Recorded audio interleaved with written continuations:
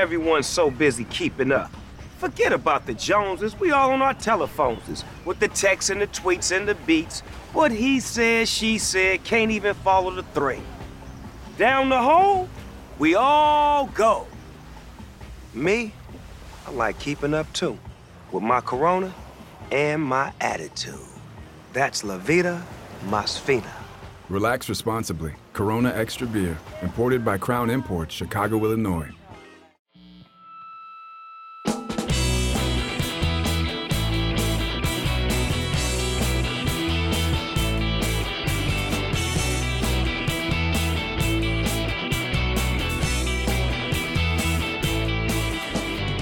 I've been waiting all week to ask you about Carlos Correa. Tell me what you think about the big deal. Well, I was gobsmacked when it first happened. I think I was actually pulling into my garage at like 1 a.m. when they said the Twins are just reaching an agreement with Carlos Correa. I was like, no, they mispronounced Trevor's story. And so I run into the house and I turn on the computer, and yeah, it happened. They had reached an agreement with Carlos Correa, this two-time All-Star, this multifaceted cornerstone shortstop who makes everybody better. I was like, holy moly. So Phil Miller actually went to bed early, the Twins beat writer. Well, he's old. Of course he went to bed early. No, Phil is a night owl. He stays up to 2 or 3 o'clock every morning. He happened to be wiped out that night and cashed in at 11. I couldn't find Megan Ryan. I was like, I got to write something. So I tried to throw some graphs together for our website. And then I got stopped by Ken Chia, our copy editor. Well, you know that an editor has to approve this. You know, because you have to, when you use sources, you have to get them. Because I had a source approve it at 12:30 in the morning. You know, so had the story. It's just sitting there, and it's not even posted yet. And the copy desk made me believe that they had already called, like, our sports editor and the managing editor for approval. And never heard back from them. What happened was they sent him a Slack message. You know, and death by Slack messages. At 1 o'clock in the morning, you got to make the phone call. Yeah. You got to wake them up because that's why they get paid the big bucks. You know, so it was a breakdown of communication. Story never got up overnight. I was pissed. So, but anyway, just an incredible signing even if he's there for a year, it's just an amazing signing for them to get the top free agent player on the market in Major League Baseball. It makes him instantly better. It gives him offense and defense as short. It gives him a guy who's won World Series, who can be a leader in the clubhouse, because I was worried about the leadership void after losing Donaldson and Nelson Cruz. And that I was like, well, Buxton has to be the leader now. I mean, can he stay on the field? But now plus he's a quiet guy. Yeah. I don't know if he's ever going to play that role. Absolutely. And you can have spiritual leaders. You can have leaders by example. I think Buck would be more of a leader by example. But Correa could be the spiritual leader, and that's going to help everybody in that clubhouse. So I think it really helps the Twins out in so many different areas. And the excitement was palatable because over the next week, the Twins sold 100,000 tickets after news of the Correa signing was announced. So it's going to be very interesting to see what that lineup looks like with Correa in it. And it's going to be very interesting to see if the Twins could add on to that in terms of starting pitching. And we will get into all the Twins issues. We'll talk about some other sports. He's LaVelle Neal from the Star Tribune and TalkNorth.com. I'm Jim Suhan, also from the Star Tribune and TalkNorth.com. This is our Chin Music baseball show from TalkNorth.com. Usually we have Roy Smalley as well. He ended up having to go to Arizona for some family time. It would have been a great week to talk to him, but we'll catch up with him next week. And great thing about Roy is when he comes to live shows, he brings a bat and actually demonstrates stuffer. We're not going to try that. No. But we are doing a live show at 11 Wells Distillery in St. Paul. It is 704 Minnehaha Avenue. Of course, you're just going to GPS it anyway. It's easy to find, free parking, great big space we're in right now, lit up beautifully, backroom bar, combination town hall and speakeasy with great Minnesota distilled beverages. My wife is having an old-fashioned right now. We have some stuff to give away. The Minnesota 13 whiskey that LaVelle and I like so much. We also have the straight wheat whiskey. I actually haven't tried that yet, but I'm sure it's good. LaVelle and I both really like the rum. I really like the coffee liqueur. Yep. They have all kinds of stuff. So we have a mic set up to our right. If you ask a question, you then get to come up and you get to pick either a $25 gift certificate to 11 Wells, a tour for up to 6 people of the 11 Wells Distillery. LaVelle and I both had the tour. It's really fascinating. You really get to see how they make everything from scratch.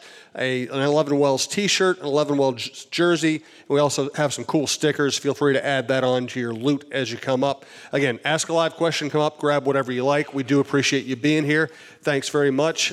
So we're just really basic. Where does Correa fit in the lineup? And is he, given that Rocco loves to rest people, are they going to sign this guy for all this money and then rest him 2 days a week, or will they just let him play every day? Well, the Rocco thing about rest and recovery is being copied by managers across baseball. You're seeing players get time off more than ever. They're getting called up more than ever.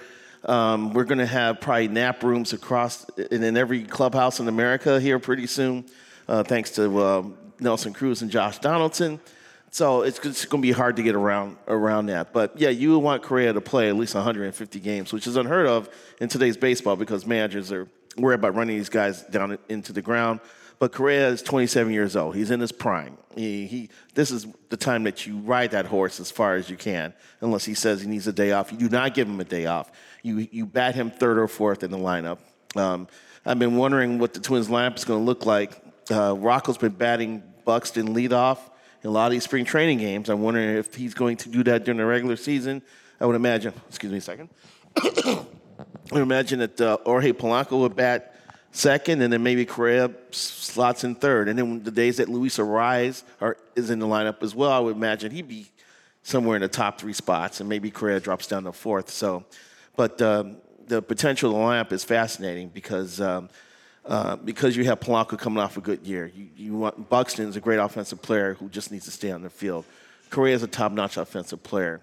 It looks like Max Kepler is having a good spring, and he is in line to be a bounce-back player. And Alex Kirilloff, who is a fine offensive prospect, is healthy after having wrist problems last year, and he's going to be a factor in our lineup as well. So it could be a very, very functional lineup. And I said this about Joe Mauer. I'll say it about Correa. He'll probably be the fulcrum of that offense that they will build around him and to produce runs and be a factor in the AL Central.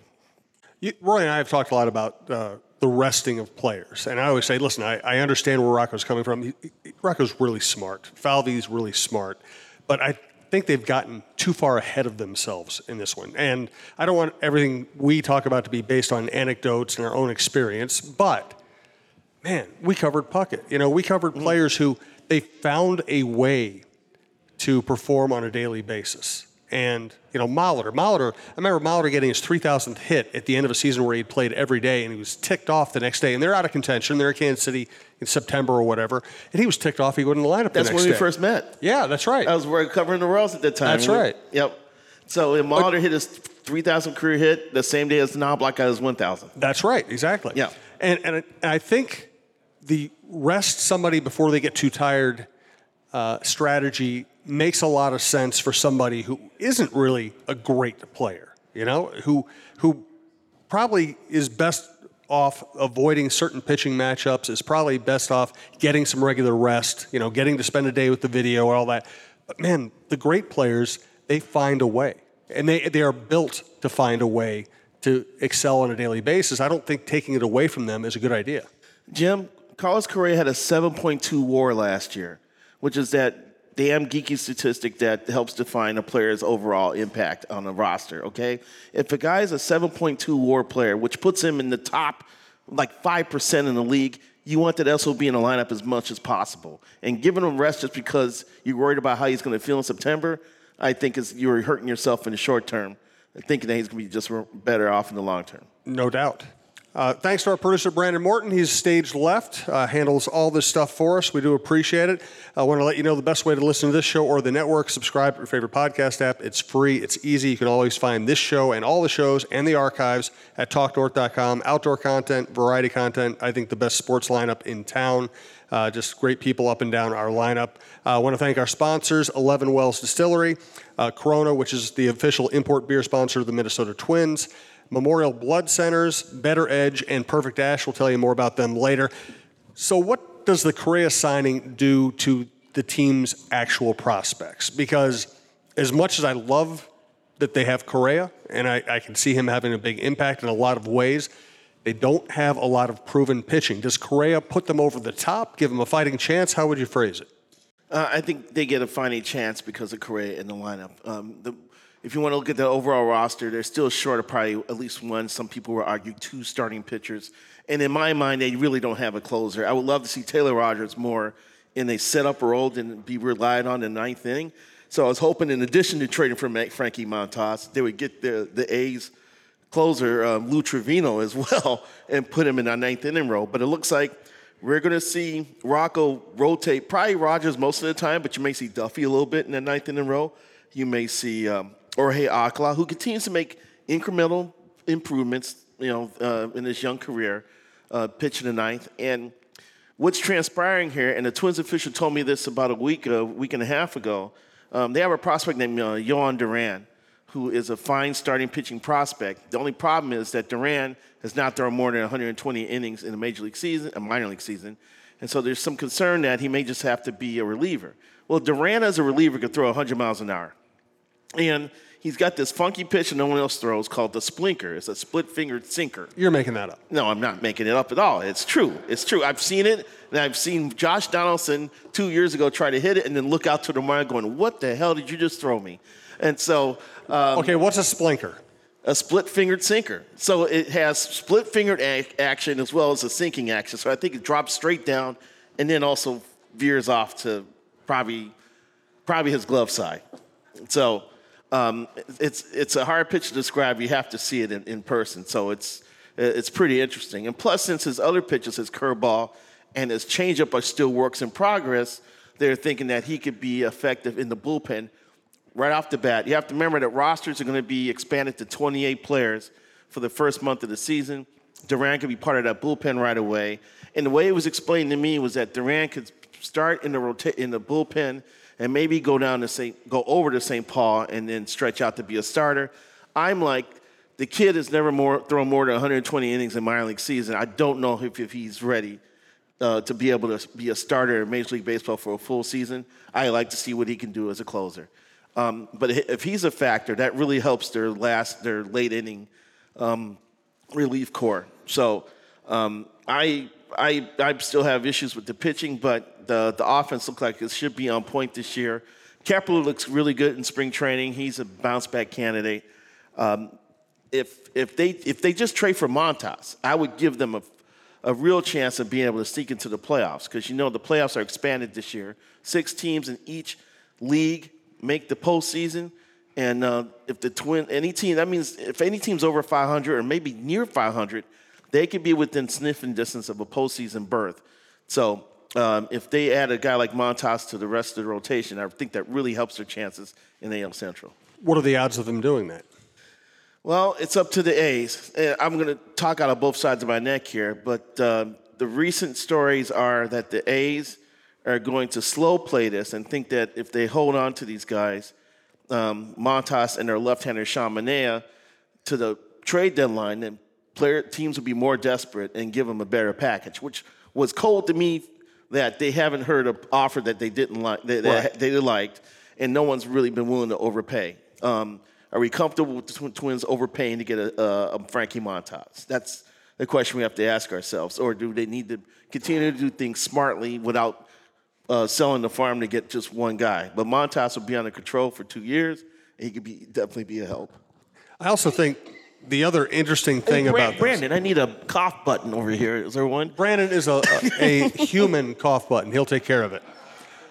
Thank you. And I know that's the nicest thing anybody's ever said about Brandon. He's going to owe me money for that one. The interesting thing, too, is, Winder, you look at some of the top pitching prospects. Winder is 25 years old. I mean, they don't need to baby him. They don't need to wait on him. If he looks good, they can take a shot at him. Duran is 24, and it sounds like he's going to be in the bullpen. Candarin is 24. I mean, some of their top pitching prospects are at that age where they kind of need to find out about them. Yeah, you're right. And Winder actually was going to be a candidate to be called up last year, but he had a shoulder impingement problem, and they shut him down for the second half. Or he would have made his debut at Target Field late last season. So, and I'm anxious to see this kid. I've never seen him pitch in the minors or in spring training. He's got the basic 4-pitch mix: fastball, slider, change, curve. But when he's going good, he's touching 97 on the gun. So this is the guy who could bring some velocity to the game that the Twins don't have. The Twins have lacked for years. So I want to see him get a shot. And it sounds like that he's going to have an opportunity to break camp with the team and be in that rotation. Because right now, you're going to have Sonny Gray, Dylan Bundy, Joe Ryan, and Bailey Ober with question mark for the fifth spot. Winder could very easily slide to that fifth row. I'm not saying that Winder raises the stakes right now because, to me, a young pitcher has to take his lumps for a little bit. We saw what Jose Barrios was like when they first caught him up from the minors. He posted like an 8 ERA. He was scared to death his first time out. Exactly. They were having like specialized pitching sessions with Bert Blyleven was out in the bullpen with the pitching staff trying to figure out how to get this guy going. So you want him to get through that development process so he can kind of learn how to get major league hitters out. But I think in the long run, this kid's going to be pretty good. So it looks like the button's going to be pushed on the start of his career here sooner than later because of need. It'd be nice if they could trade for a quality starter. There's been rumors of them showing interest in Johnny Cueto, who's about 35 years old right now. He's been a functional pitcher for years. He's a guy who will do the Louis Tiant and turn his back to the plate before he delivers the ball. And sometimes he freezes himself for 3 seconds before he turns and fires. So he's really entertaining to watch pitch. But, he's on the downside of his career. He would just be a fifth starter if the Twins decide to sign him. But I'd rather see a kid with upside, I think, kind of get his lumps during the early part of the season like Winder. And he may adjust, and he may end up being a capable guy right off the bat. But all these pitchers, and these are, Duran and Winder are just two of like 4 or 5 guys that they really liked who are starting to reach the AA, AAA level that should be in line to make their debuts here over the next couple of years. No doubt. Take a big drink of water. I'm gonna tell people we are again at 11 Wells Spirits, 11 Wells Distillery, from grain to glass. Everything we do at 11 Wells is local. Spirits and liquors are made on site with ingredients sourced from Minnesota farmers. Again, come up to the mic, ask a question. You can get a tour or a $25 gift certificate or an actual bottle of their liquor. Delicious spirits, delightful atmosphere. 11 Wells Distillery is a distillery and craft cocktail lounge established in 2013 in East St. Paul, offering a full line of Minnesota-made spirits and liqueurs. Come for a cocktail or find them at local realtors across the Twin Cities. Of course, LaVelle can vouch for the quality of the spirits. The cool thing about this place, because this used to be a brewery, this area is sitting on top of an aquifer that 11 Wells drives down about 400 feet to tap into the water. Thank you for another glass of water. That they tap into to get water to make their fine whiskey. So I immediately had to do a deep dive into what aquifers were and how they work in order to kind of get a greater understanding of that. But some of these aquifers have like 300,000 gallons of water in them, and it's pure water. So it's pretty fascinating to see how this whole process unfolds. And you'll get a chance to understand that if you go on the tour of the distillery and see how they craft these fine spirits. Do you think they regret signing Randy Dobnak to that deal, or was that deal structured so that, if he ends up not pitching or pitching well, they're just not hurt badly? You got pitchers making $40 million in Major League Baseball. I think they're paying Randy $7 million over, 2 or 3 year period? Yeah, it's pretty spread out. Yeah, it's spread out, and that's not that big of a loss if it doesn't work out. But he's got a finger problem. It's not like he has like a debilitating shoulder or elbow injury that could threaten his career. He's just had a finger problem. I guess it's related to like rock climbers type of injury that he's trying to work through.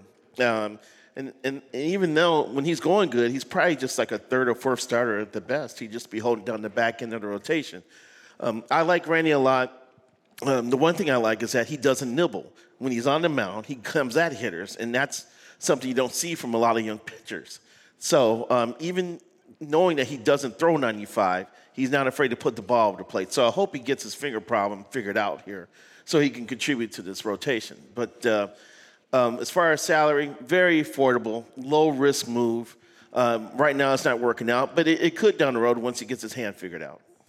So we talked about the pitchers you want to see in the rotation. How about the pitchers they actually have? Sonny Gray, Bailey Ober, Joe Ryan at the top of the rotation. do they have a chance to carry that rotation? They can be functional. I mean, they don't have an ace, and you could argue that Sonny Gray has to be at the top of his form to perform like a number 2. But he's done that in recent years. He's been a very effective pitcher, and he's rather fascinating because he's a ground ball guy, but he's also a strikeout guy. So you don't see that type of combination in the pitcher's arsenal. So hold on for a second. My brother Lawrence was riding with me here. He can attest that I was smoking a cigar on the way here, and I think that cigar is coming back to haunt me. So I apologize. Gray probably should be the opening day starter. He's the most accomplished and has the most experience of anybody on that staff. But no, I like watching him pitch. He's been a very effective guy, and I think he'll do a great job in the Twins rotation. And the other thing too, if you eventually add a guy like Montas who's under control for 2 years, and then you're not just looking for this year, but next year, when Kenta Maeda comes back from Tommy John surgery, you got Gray, Maeda, and Montas, and now you can start working with an effective rotation. I will say that I don't know if Ryan and Ober are ready to be like the 2 and the 3 on a contending staff yet. It's probably too much to ask of them at this point in their careers. But I love watching them pitch. Joe Ryan, I got to spend a lot of time with him at the Olympics, and everything he did at the Olympics, he translated to the big leagues immediately, which is really hard to have happen. Ober, these guys. Oh, Stacy's bringing you a shot of something to cure your. It's for his cough. Okay.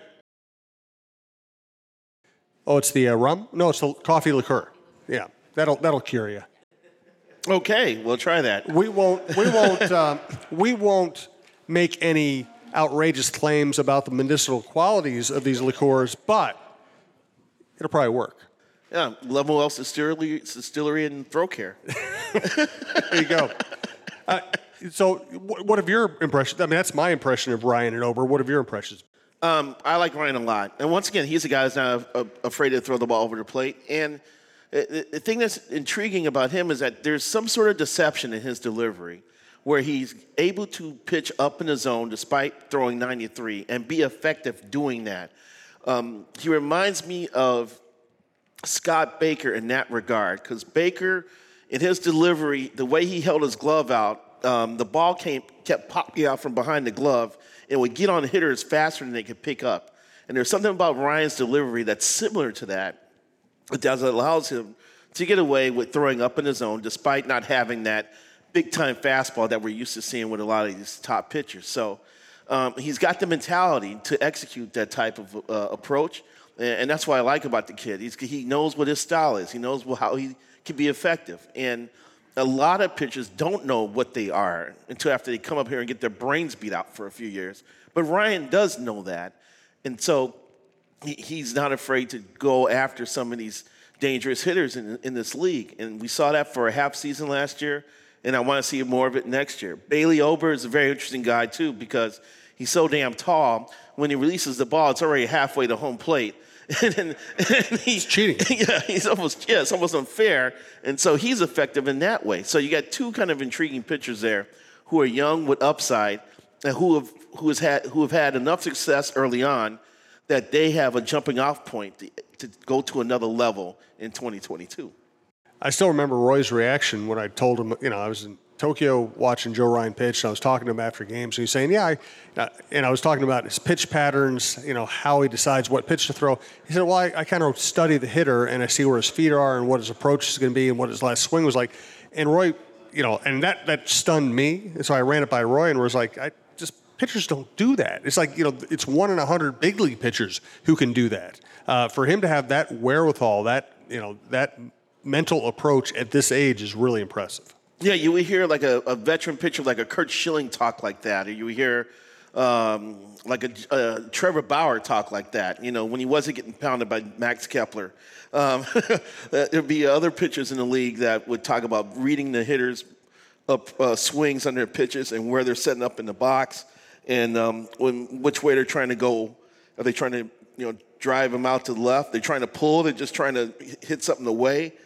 Able to break down a hitter and find a weakness to attack. So there's some pitching acumen. There's a brain going on up there that that shows that he's been coached very well, and he's a very sharp guy, and he's got an approach that works for him. He's willing to execute all this. No doubt about it.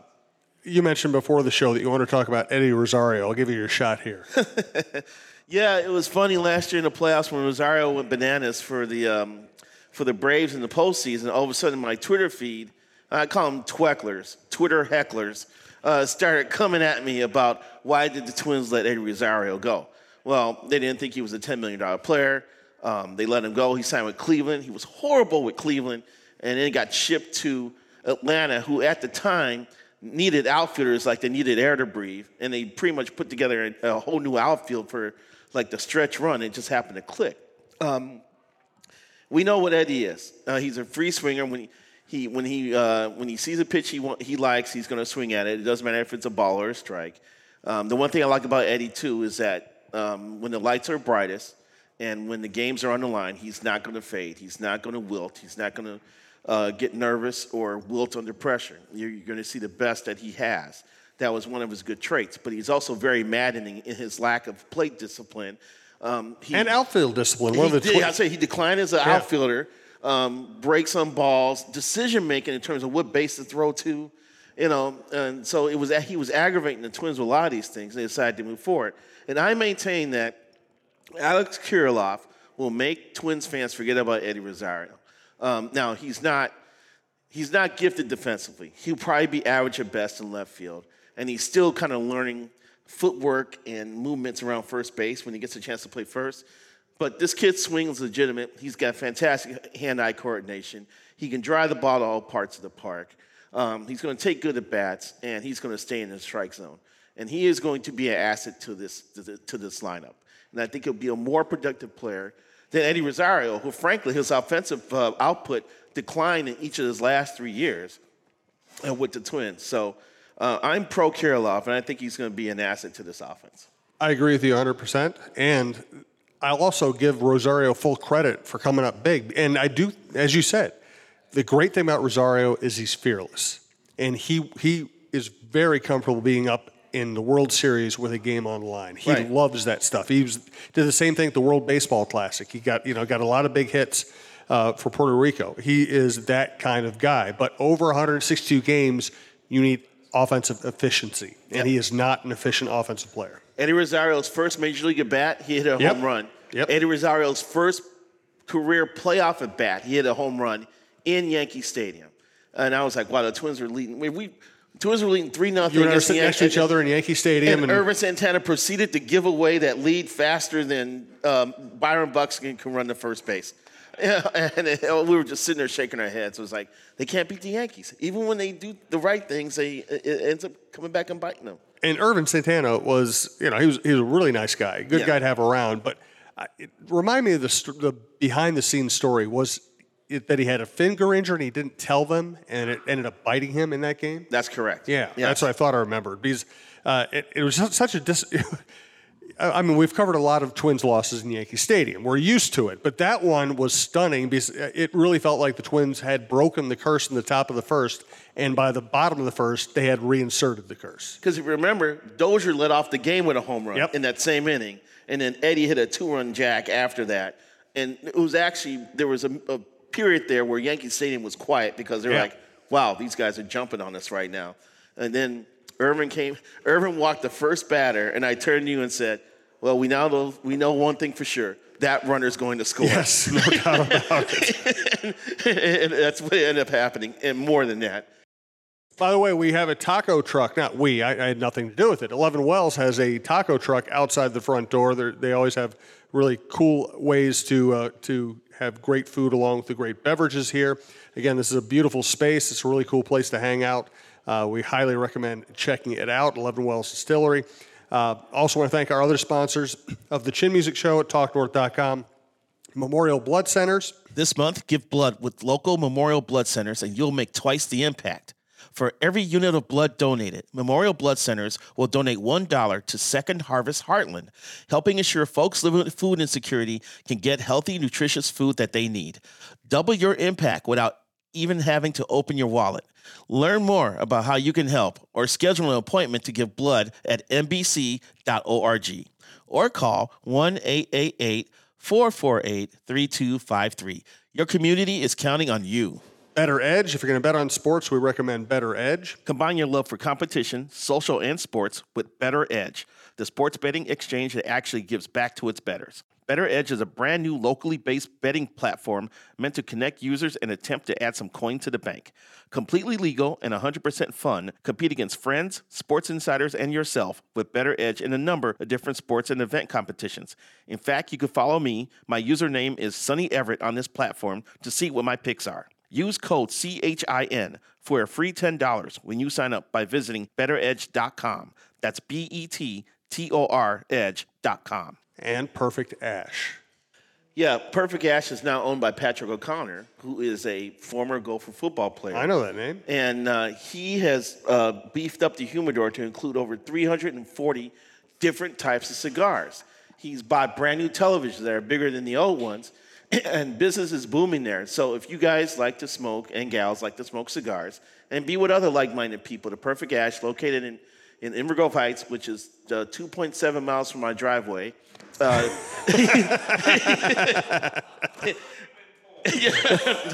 just an estimate. I marked it off. Just a guess. You can go there and have a cigar and have some great conversations with really a great group of guys. The patrons make these places, and there's a great group of people who show up at the Perfect Ash to have a stogie, watch sports, complain about whatever. We try not to talk politics because then we get into fights. But for watching sports and smoking cigars, there's not a better place in town. Perfect Ash, Inver Grove Heights. So how are they going to handle the catcher? I'm slightly concerned about that because Ryan Jefferson is going to get a chance to play every day, and Ryan is a better defensive player than Mitch Garver. Ryan also has some pop in that bat, and I think over the course of a year, if he ends up playing in 120, 130 games, I think he could sneak up on 20 home runs and a little bit more than that. He has a stronger arm than Garver. It's a little more accurate. He can control the running game, and he's better at pitch framing. My problem is the backup right now, which I'm not sure really exists. Gary Sanchez, who was traded to the Twins from the Yankees as part of that crazy Kiner Falefa trade in which he was with the Twins for all of one day before he got shipped to New York, is not a catcher. He has proven that he can't catch. He's proven that his skills are terrible. And his offense has declined, probably because he was being reminded of how crappy of a defensive player he was while playing in New York. So moving to Minnesota will probably be a relief to him.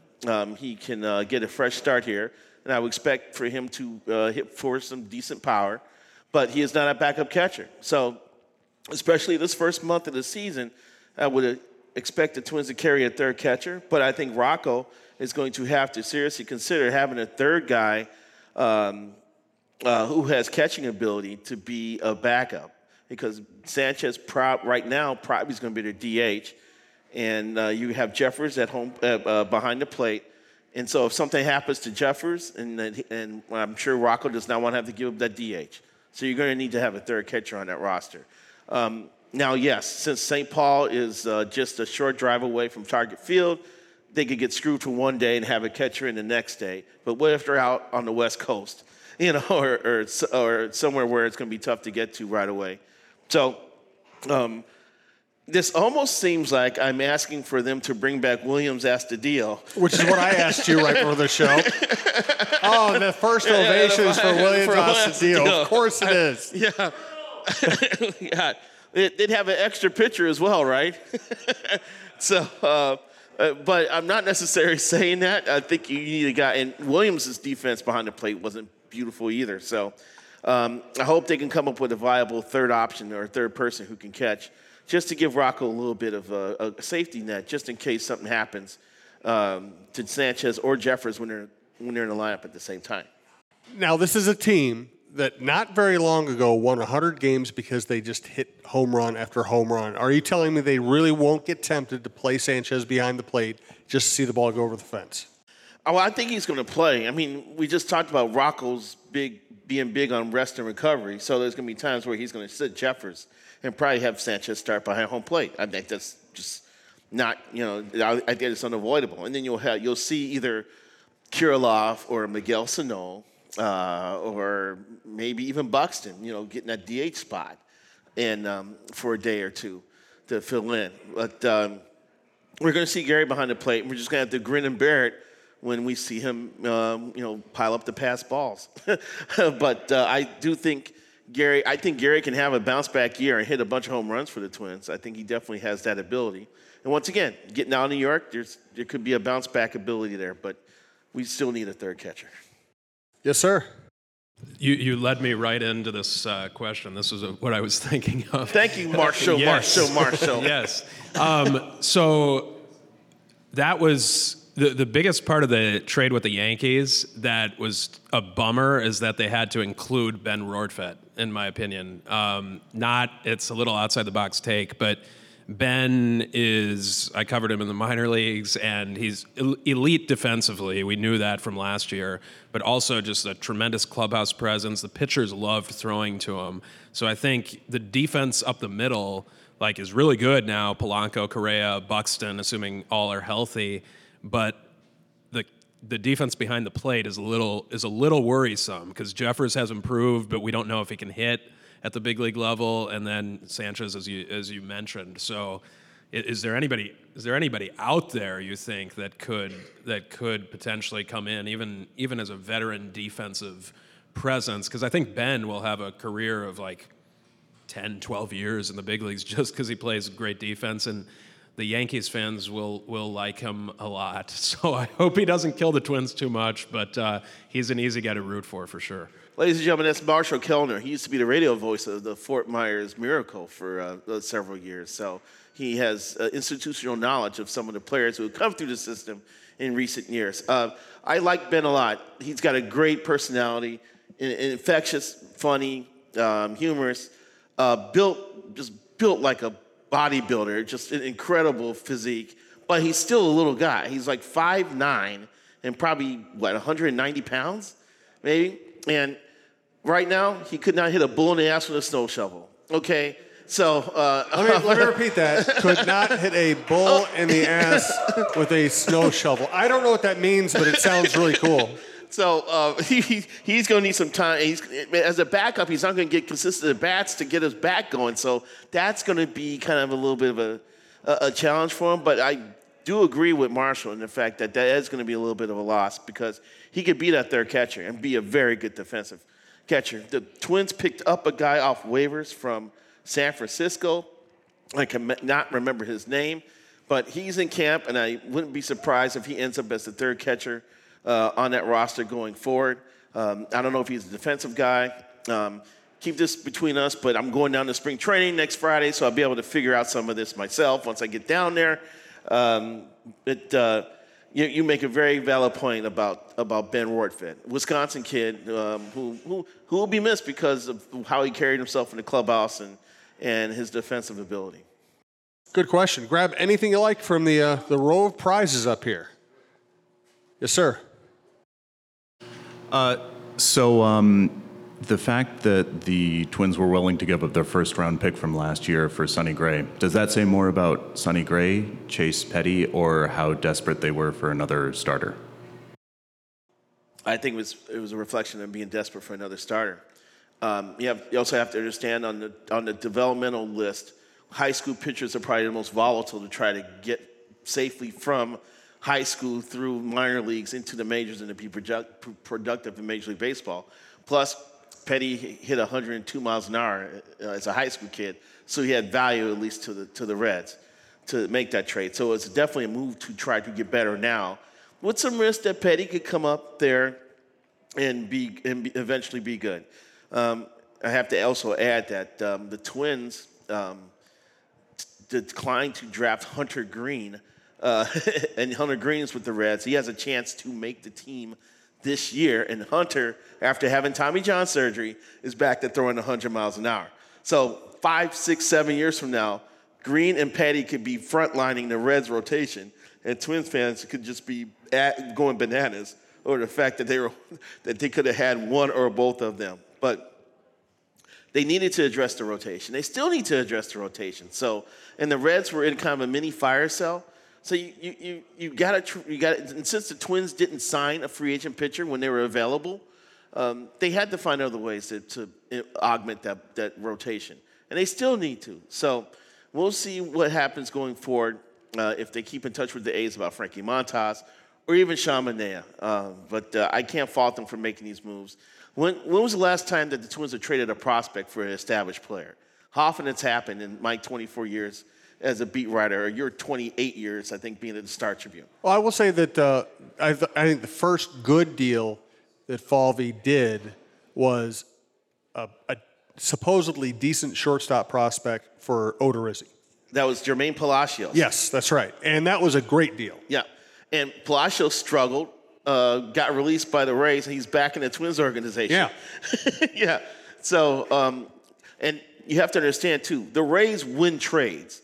They fleeced Pittsburgh for Chris Archer, for Tyler Glasnow and Austin Meadows. That's just a fleecing. You don't want to trade with the Rays because they beat you most of the time. And there was one time where the Twins actually benefit because I thought Jake was great his first year. He was named to All-Star team. Yeah.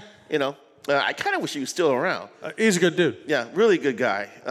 He'll tell you definitely how he feels. He may not tell you on the record, but he'll tell you how he feels. Well, he also gave them their best outing of their last playoff. I mean, the last Yankee playoff series. Oh, and that's the other thing. As much as I think Rocco's a good manager, I was so mad. You cannot start writing Randy Domnack in Yankee Stadium. No. During the postseason. Jake Odorizzi needed to start one of those two games. I think they thought it was a 7-game series and they could just kind of ease into it.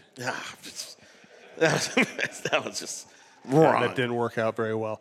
Grab anything you like, and thanks for the question. We appreciate it. And anybody else wants to step up, feel free to at any time. And you can ask questions about other sports, too. LaVelle and I cover everything in town, so we'll be happy to talk about anything. We'll probably get to some other sports here in a little bit. Thank you. Appreciate it. Coffee liqueur is actually working. It's really good. Yeah. You know, and it does calm down your throat. I drink it all the time. Yes, sir. Thanks, Stacy. All right, I haven't heard a lot about our bullpen. There's a bullpen? So who's going to be our setup guys and closer this year? I think Taylor Rogers is going to be the closer. Taylor Rogers is going to pitch the 8th inning. He's going to be the left-handed specialist, and he'll also pitch the 7th inning. All I have to do is find a 6th inning guy to go with Taylor Rogers. And he'll probably sell beer in the stands during the first 3 innings before he's really needed. So there were times last year the Twins' bullpen was actually a playpen based on some of the guys that were coming in and giving up grand slams and just ridiculous bombs to all kinds of players. It was really tough to watch, and it was one of the reasons why they really went in the tank early in the season because nothing just clicked. But it looks like right now you're going to use Taylor Rogers and Jorge Alcala, who I like, I think has got a lot of ability and keeps getting a little bit better every year, as well as Tyler Duffy as a mixture in that 8th, 9th inning mode. That's why I've spoken so highly of Yoan Duran because I think he can jump right in and be effective throwing 100 miles an hour out of that bullpen. Even if you need him to pitch in the 7th or 8th right now till he gets his feet wet, that's an asset to have. I really wish that they would get a real closer. I've written about it. You have written columns about it. I don't like this committee approach. I don't like this deal about telling all your relievers you could pitch anywhere after the 5th inning. First of all, the problem is bringing in guys in the 5th inning. You know, that is part of the problem. The average major league start was down to 5.1 innings a game last year. You know, the pussification of the starting pitchers has been real for the last 2-3 years, and it's driving me up the wall. You're not letting pitchers pitch deep into games. You're not letting pitchers problem solve. You're not as soon as the guy walks a guy, he knows he's coming out. And now you're using a bullpen. The guy could come in and save the day, pitch 3 innings of sterling relief, and all of a sudden he's getting sent down to the minors because they need a fresh arm. You know, all this is because how they're treating starting pitchers today, and I hate it. So we need to get our starters to pitch 6 or 7 innings and then use the bullpen. You know, after 6 innings, Larry's clapping. Thank you. That's Burt by 11. Yeah. I mean, I miss the days when the Yankees, after the 6th inning, you got Mariano Rivera for 2 innings, and you got John Wetland in the 9th, and it was game over. The year the Royals went to the World Series. Yep. Once you got through the 6th inning, you had all those studs coming out of the bullpen. The Reds with the nasty boys. Exactly. So we're getting away from that because we're starting to use relievers in the 5th or 6th innings. And it's just a mess. Here's what's fascinating about that, too, because the analytic era began with the idea, okay, the weakest part of every Major League roster is middle relief. Yes. Let's take a lot of pitches. Let's wear down the starting pitcher. Let's get the starting pitcher out there so we can face the middle relievers because we know we're going to beat their brains in. Now the modern 2022 analytic approach is, let's get our middle relievers in there as much as possible. Why are you doing that? Nobody has a good, deep bullpen. You have one or two really good relievers. If you're lucky, you have two more you can kind of trust. And every Major League team can't wait to get their worst pitchers into the game. Now you also have this thing called the opener that you've decided that I'm going to start a reliever for an inning and then bring in a guy who's going to pitch the next 5 innings, which I think is baffling to me because you want your best guy starting and getting deep into games. So the whole thing's gotten wacky, and the middle relief has always been the soft underbelly of a pitching rotation, and it just angers me how pitchers are being used today and being developed today. You're running out of guys who are throwing 200 innings in a season now. I don't know what qualifies as an ace anymore because you used to think that an ace was based on innings, guys who could throw a lot of innings, 230 innings a year, 250 innings a year, make 35 starts. Now, if you throw 180 innings, you're like a kick-ass pitcher now. And I hate that. I hate that about this game. And now you're relying on trying to figure out how to put together a decent bullpen with a combination of kids who have upside and aging veterans who are still trying to hold on to a job. We're just a bad spot here. Hopefully, the pendulum swings the other way and we start letting pitchers go deep again. But I don't see that happening anytime soon. Feel free to grab whatever you like. Thanks for the question. We appreciate it. Do you have another one? No, seriously. Last year, Colomake killed us. I mean, it was a good gamble, but I mean that. Hansel Robles. Yeah, it was terrible. Yeah, I mean that's why you need a sure thing closer. And Roy and LaVelle and I are always talking about that. There's a psychological aspect of closing games. You have to have somebody who can handle that. If that person can handle that, then your setup people set up. They settle into their routine, and it really is a thing in baseball. Relievers like to know when to start getting ready. And while we're on relievers, I'm going to go on another rant here. I am absolutely disgusted that my brethren in the Baseball Writers Association of America didn't give Joe Nathan enough votes so he could stay in the Hall of Fame ballot. He should. I think Nathan should be in the conversation to be a Hall of Famer. When he was going good through that 7-year run, his numbers are damn near close to Mariano Rivera's. Billy Wagner is still on the ballot with the Houston Astros. I would take Joe Nathan with Billy Wagner any day. And I think it's awful that he's not getting a chance to continue his candidacy for the Hall. Agreed. If you want to make a case that Joe Nathan isn't quite a Hall of Famer, you can make that case. I think he's right on the borderline. I could see. I don't know if I'd vote for him or not. I don't vote anymore. But you can't make the case that he shouldn't even be on the ballot. If Joe Nathan played for the Mets or the Yankees, he'd still be on the ballot. I agree with that. Yeah, I think that's true. It was easy to overlook him because the team he pitched on just didn't have postseason success, and he was not. He just never attained that level of stardom that probably would have matched his level of performance.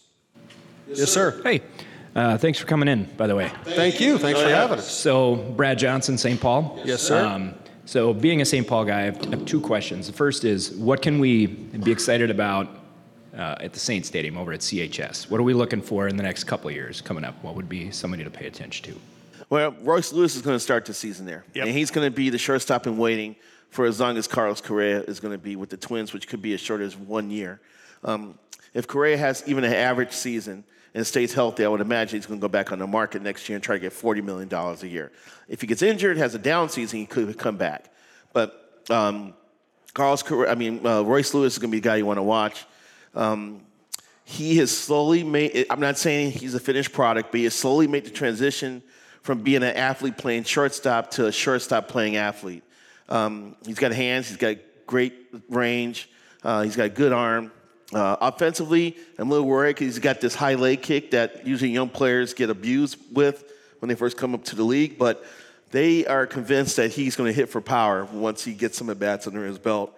So he's worth following. The third baseman at St. Paul, Jose Miranda, had a fantastic year. He hit .344 at AA, went to AAA and proceeded to hit .343. Ended up, I think, combining for almost 30 home runs, driving in like 90 RBI. and he doesn't walk. He walks a lot and doesn't strike out a lot. What a concept in today's baseball. So I want to see him up in the majors eventually. I think he'll be at St. Paul for a couple months, and then he will probably get a look in the majors, especially if there's an injury. And then like the pitchers, like who doesn't make the team? Guys like Jordan Balazovic will probably be there. Cole Sands is another pitcher they think highly of. I'm missing another guy, third guy. You mentioned him. The other right-hander who throws hard. Oh, Richardson? No. That's Simeon Woods Richardson. He'll be there, too. I'm sorry. Canarino. Yeah, Canarino is another kid that's got a live-ass arm, too. They got 3 or 4 kids who throw about 95 and have stuff that could play in the majors. And they'll be at St. Paul this year. So it's going to be entertaining to kind of watch those guys kind of develop. So don't sleep on the Saints. It's definitely worth going to check them out. I want to hear Dick Bremer introduce somebody as having a live-ass arm. Yeah. So my second question is, it's another player related. The Twins got a sleeper this year that could blow up? I mean, the lineup is kind of they're non-sleepers. They all have they have talent at every position. Miranda's kind of the sleeper to come up, if something happened, if Urshela didn't hold on the job, they had an injury, Miranda could come up and really blow up right away. Is there a pitcher you would consider a sleeper? Maybe Duran, if he lights it up? Yeah, maybe Duran if he comes up and lights it up. Balazovic if he gets called up.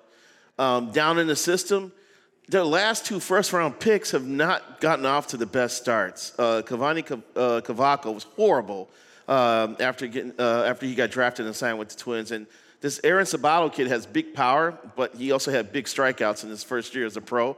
And I noticed they had him up in Major League camp, so I'm sure they're trying to work on some adjustments with him. But it's one of those things that if he figures it out, he could take off because he played at North Carolina. So if he gets his bat going and hits a bunch of home runs, he could move up the chain pretty quickly here.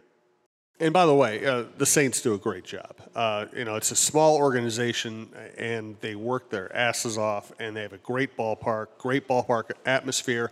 And I liked the old version of the Saints. It was quaint. It was cool. There were always guys with really great backstories in the clubhouse. But now you're getting to see great players. I mean, you get to see. Miranda's a heck of a player. Royce Lewis is a heck of an athlete who I think is going to be a heck of a player. And you get to see people who might be in the big leagues the next week. Or you may see, as soon as Miguel Sano pulls something, he'll probably have to rehab at St. Paul. Well, and that's you'll be able true, to just see him in the lineup. I know, in fact, there's at least one St. Paul Saints season ticket holder in the audience today, and I've been with him at games. It's just a great hangout to sit in a sweet area and kind of watch the game, and it's a great atmosphere. And if you go out there a lot, you can see that pigs start out as just a little piglet and slowly end up being 250 pounds by the end of the season. So there's a journey you can go on by going to Saints games.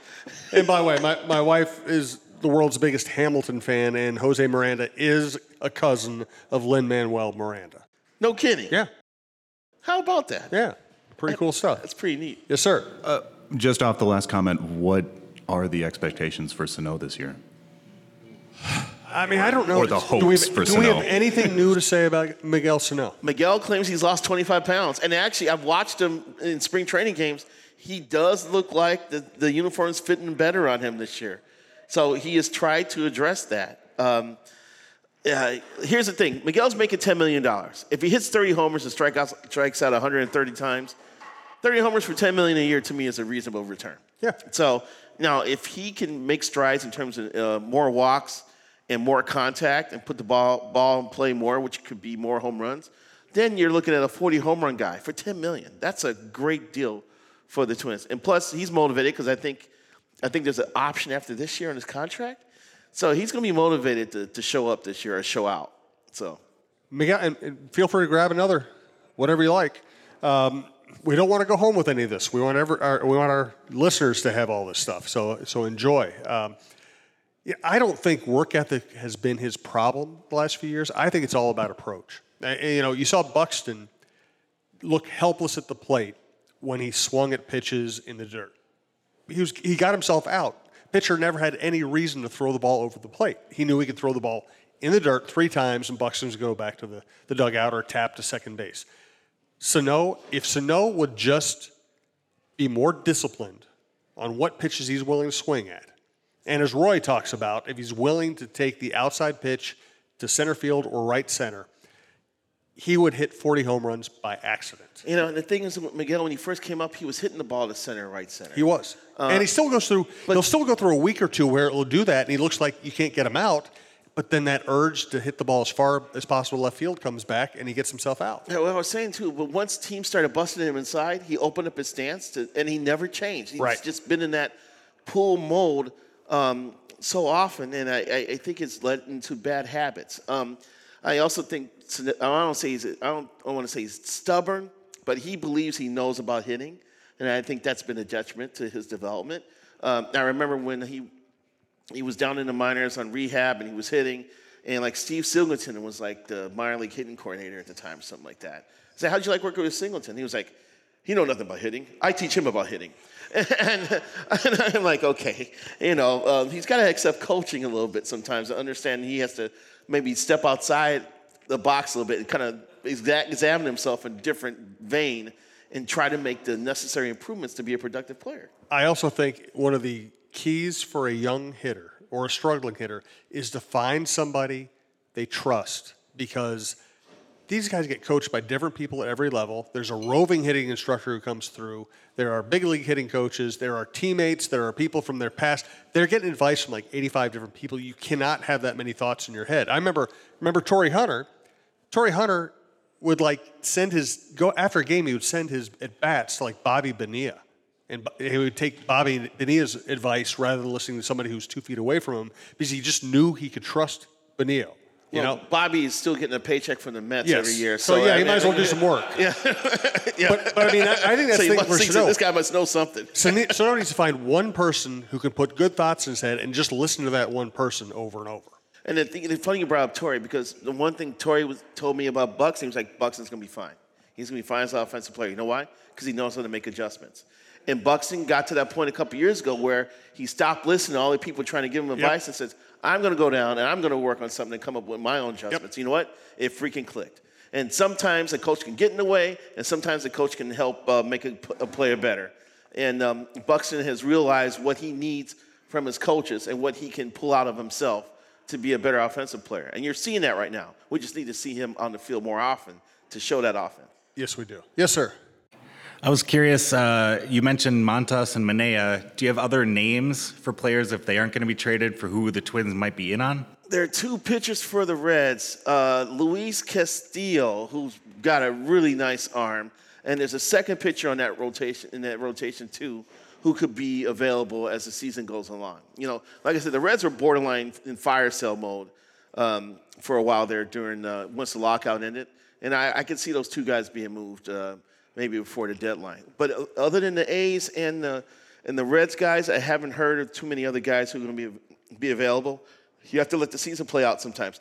I would love for the Twins to address this before opening day, but sometimes you can't force it unless you want to sacrifice your whole farm system to get one guy. So you're going to see this play out probably to the trade deadline, and more teams will may be in sell mode by then, and more arms will become known.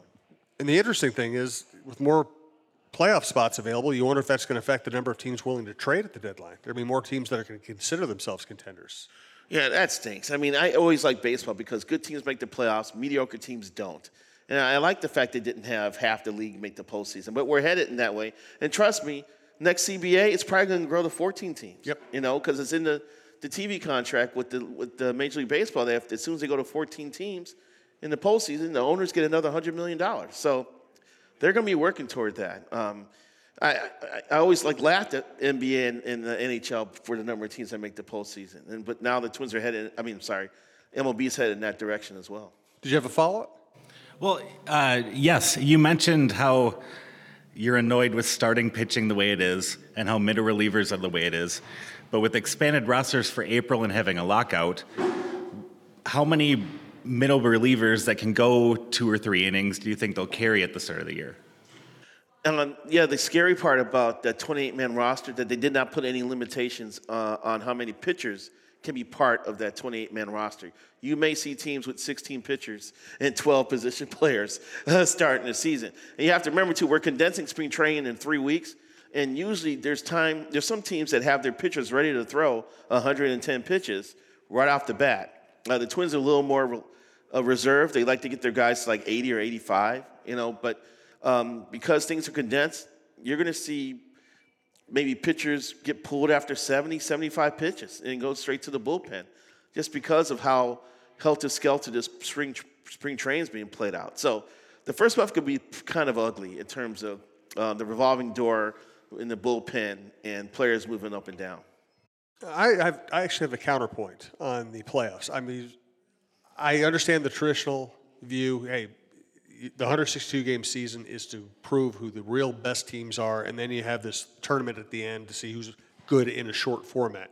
I think as soon as you start adding wildcard teams, you might as well expand it. And because I've covered so many Twin seasons where it's over by May or June, and the rest of the games mean absolutely nothing, and the team knows it can't get back in contention, and it just becomes a minor league season. I want every team to have as much incentive to try to contend as possible. And I would like to see them actually shorten the regular season and go ahead and extend the playoffs. Well, I think Rob Manfred would love to shorten the season to like 144 games and have half the league make the postseason. Yeah, and I think that's where we're headed. They can get more money out of the television station networks because of that. Yeah. So I still am not fired up about having the prospect of a team that's hovering around 500 playing the postseason, because in most cases those are going to be probably smaller market teams that are just going to get overwhelmed in the first round. Although you may have a team once in a while kind of break through, but and you may have, I say that I still remember the Washington Nationals were horrible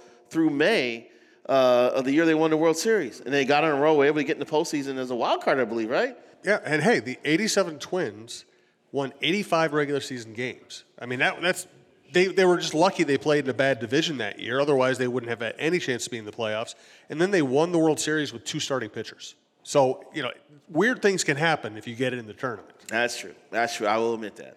All right, give us another dose of knowledge about 11 Well Spirits here. Oh, man. Well, like I said, it's worth taking the tour of the distillery here just to see the whole network here and the barrels they have. And that's why I like the barrel-aged rum. It's so delicious because of how they're keeping it in certain barrels here. It's a great vibe here, just being able to sit here and chill with your friends. I like the fact that it's like there's no music or no noise. You could just have the sound of voices as a background here. I just think it's a really cool place to hang out and sample some great spirits. And once again, I'm leaving with a bottle of Minnesota 13 before tonight's over because I really like that whiskey. So. And they have great specialty cocktails on that menu.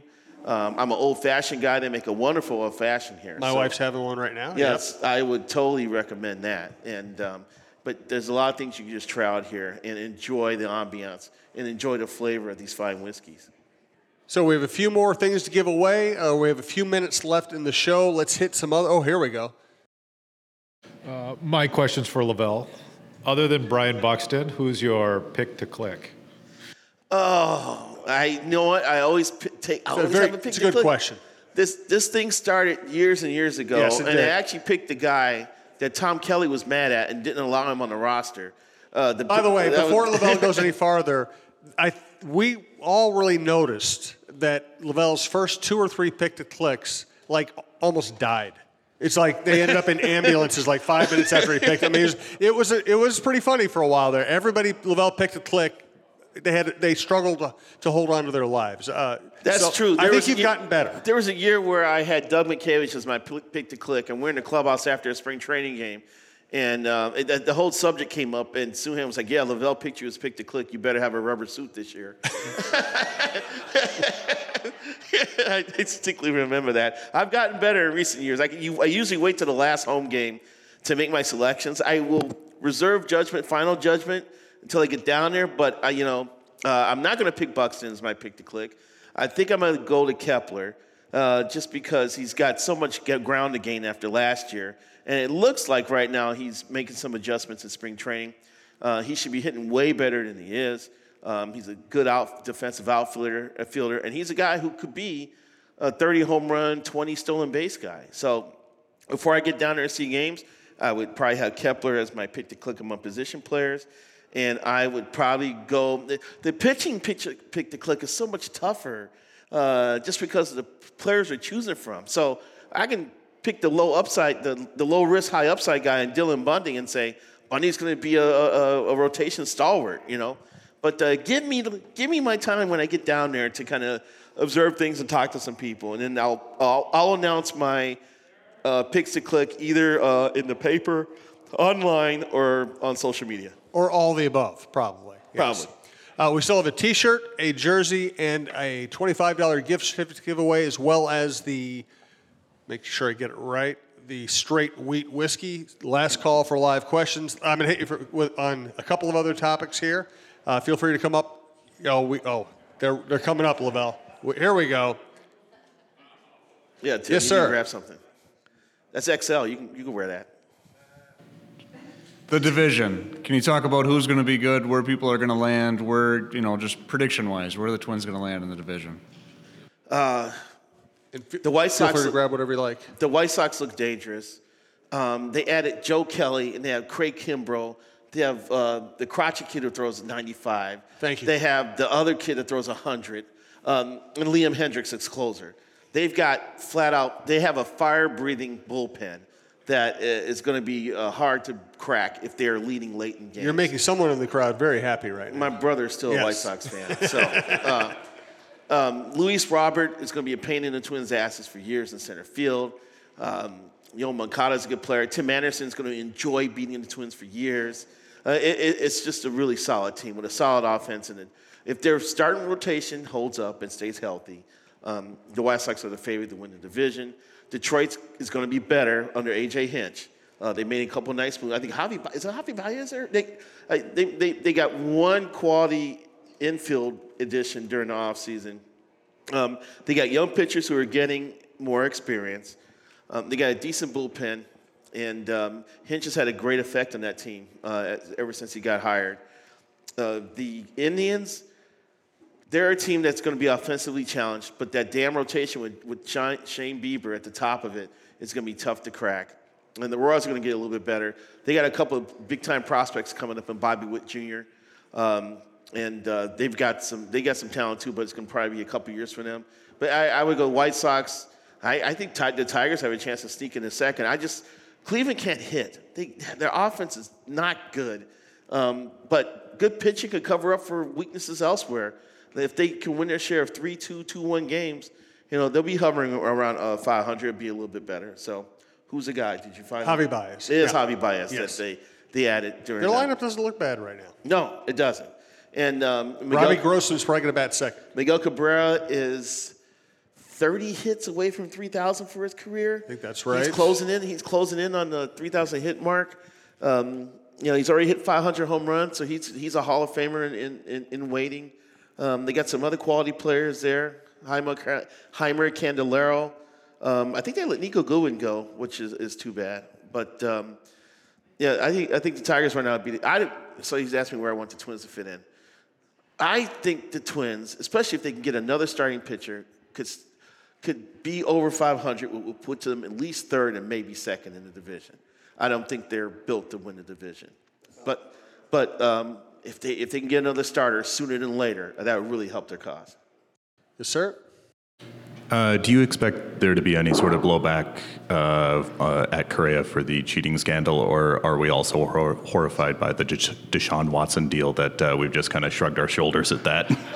It does put things in perspective, doesn't it? Yes, it does. It definitely does. I think there'll be some initial blowback, but it won't be as extensive as it was last year. I mean, each year they get away from that moment. I think the blowback's going to start to decrease, and Correa has admitted that mistakes were made, and they're moving forward. And I think he was a good player before that started, and he was a good player afterwards. The man I met, Carlos Beltran, started that crap. He got in that clubhouse and started saying, we can do this, and no one stopped him. And I love Carlos Beltran. I covered him when he was coming up through the Royal system. And he was a good hitter then. He doesn't need a trash can. So I was just really disappointed by how the whole thing transpired. But I think you may hear some things at the beginning, especially on Twitter. The Twecklers will be cracking jokes about Correa. But I think as the season goes along, that stuff will die down. I know for me, I hammered the Astros when they were in town for the playoffs, and it's like I'm still offended by it, but I just have nothing left to say. Yeah. You know, I'm just out of bullets. So, and I'm a Dusty Baker fan. I actually want to see Dusty do well. Yeah, I think it's fantastic. He walks in, and the Astros start playing well. You know, it just tells you some guys just have the gift. He's a great manager, no doubt. Feel free to grab another gift if you'd like. Hey, thanks for coming out. We appreciate it. Thanks to LaVelle Wells for hosting us, for sponsoring the show. We do appreciate it. We keep growing the network at TalkNorth.com, and we appreciate everyone who listens or bothers to show up to heckle or tweckle us. You have any final thoughts, LaVelle? It's great to be in this setting, and we got a bunch of great questions, and there's people who care about baseball here, and that's fantastic. And there was a lot of great things that happened in the Twin Cities sports scene last week. After Correa signed, the Wild made a bunch of great moves to fortify their playoff chances, and the Vikings actually signed a decent linebacker. But the fact that the Twins have sold 100,000 tickets since Correa signed is evidence that how much people care about baseball in this town and like talking baseball. And that's why we're here with the Chin Music podcast. So thank you to everybody. Please give LaVelle a hand. And likewise for Jim Suhan. Oh, stop.